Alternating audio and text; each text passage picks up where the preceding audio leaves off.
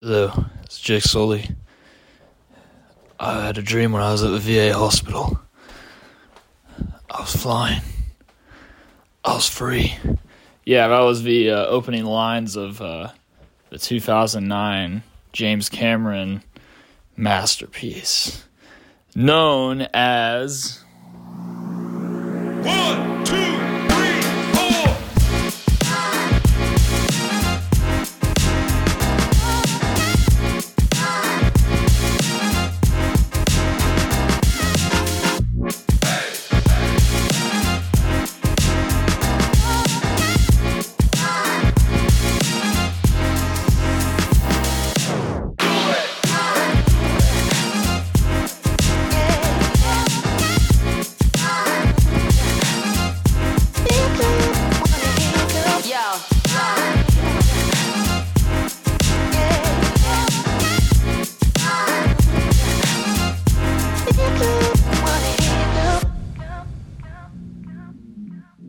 Avatar. So Avatar came out in 2009. It was directed by James Cameron. It was also written by James Cameron. And yes, this is not Avatar: The Last Airbender. This is Avatar. So yeah, like I said, this movie came out back December 2009. I didn't see it until a few months after it came out in 2010.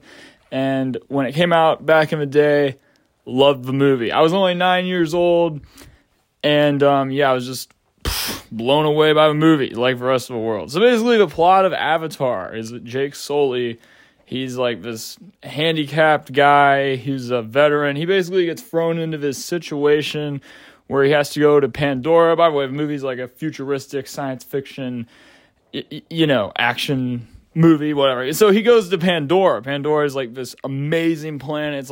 It's basically the planet like Matthew McConaughey was looking for in Interstellar, but he never actually found. Spoiler alert for Interstellar. It's not connected to Interstellar. Interstellar, Earth is dying, and Matthew McConaughey needs to find new. It's a different movie altogether. But this movie, anyway. So this movie, Pandora, is like where the humans want to eventually colonize and shit. So they go to Pandora, and Jake Sully is Sully.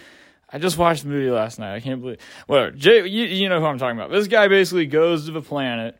And he's handicapped. He's thrown into a situation where he is now this guy is going to be used for the Avatar Project. And what the Avatar Project is there's these native people called the Na'vi. The Na'vi are these like blue aliens, basically. And so Sigourney Weaver and a few other scientists are like, okay, what we can do is we can, connect your brain pathways into this Avatar body, which is like a Na'vi clone that the scientists basically developed. And so basically they send him into the Na'vi's body, and then the Marines are all like, oh, we want you to go to the Na'vi's village, and we want you to get to know the locals. And so basically what happens is he has to go to the village, he has to meet the locals, and he has to get to know the locals, and they have to accept him into the tribe, and he accept him into the culture. And what it becomes is it becomes a growing thing. He ends up learning about the culture, learning about the planet, learning about the people and everything. And the military's like, okay, well, we got to move them out. That's why we sent you in there, to move them out. And he's all like, no,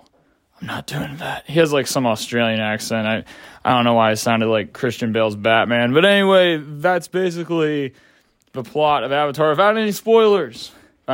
So Avatar is one of those movies that's like visually like insane. Like this movie, like when it came out in 2009, like I said, it was a huge hit. Like it made a ton of money. This is before Endgame. This is when people really wanted to see something that would like blow them away. The movie does blow you away. I mean, James Cameron, this dude goes all out. I haven't seen all of James Cameron's movies. I've only seen Titanic and Avatar. I haven't seen Aliens.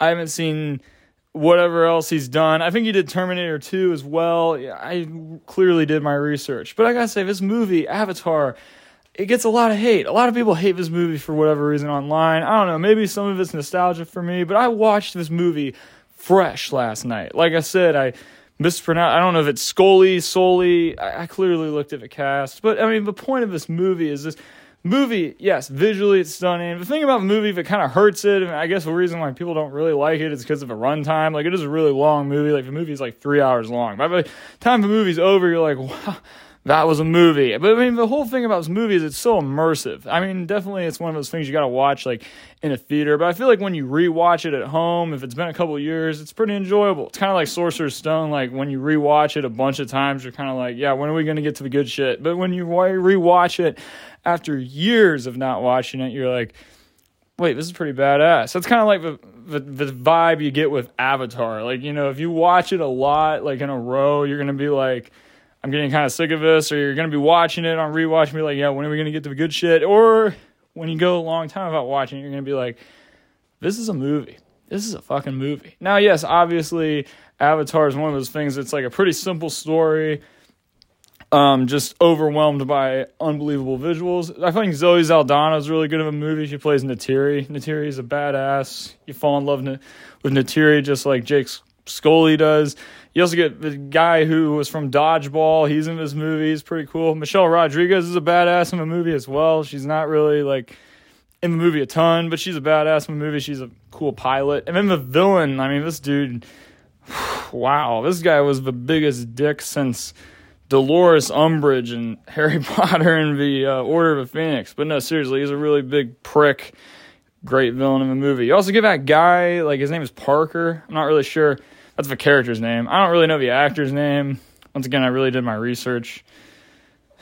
I did watch the movie last night, though. But I mean, this Parker guy, man, he's the biggest douche since Ryan from The Office. I do like Ryan in The Office. I think Ryan's funny. But when he's the vice president in season 4, that's pretty much the equivalent of this Parker guy. You know, this Parker guy's a little bit of a bigger prick. But overall, the movie, Avatar, I enjoy it. I mean, it's one of those things that you gotta like really set your time aside for. And I always tell people, like, you know, Avatar is not just a movie to me. Avatar is an experience.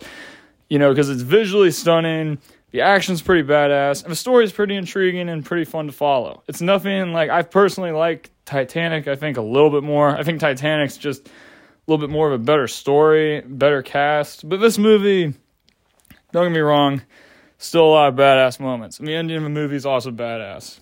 So, yeah, I love Avatar. There's really not a whole lot of things I dislike about Avatar. And you could argue, well, you're watching it through nostalgic lenses. Well, maybe I am. But I'm going to say Avatar is a 4.5 out of 5. It's not a perfect movie, like I said. I mean, the runtime's a little long. And it's also not going to be everybody's thing. Like, some people are going to watch this and be totally uninterested, like, an hour in. But, I mean, just fasten your seatbelts, enjoy the ride, and refresh yourself by watching Avatar from 2009. Definitely be worth it, especially before you see the new Avatar, which I'm going to talk about right now because, holy shit. So yeah, guys, that's my review of Avatar. Stay tuned for my next review. All right, peace.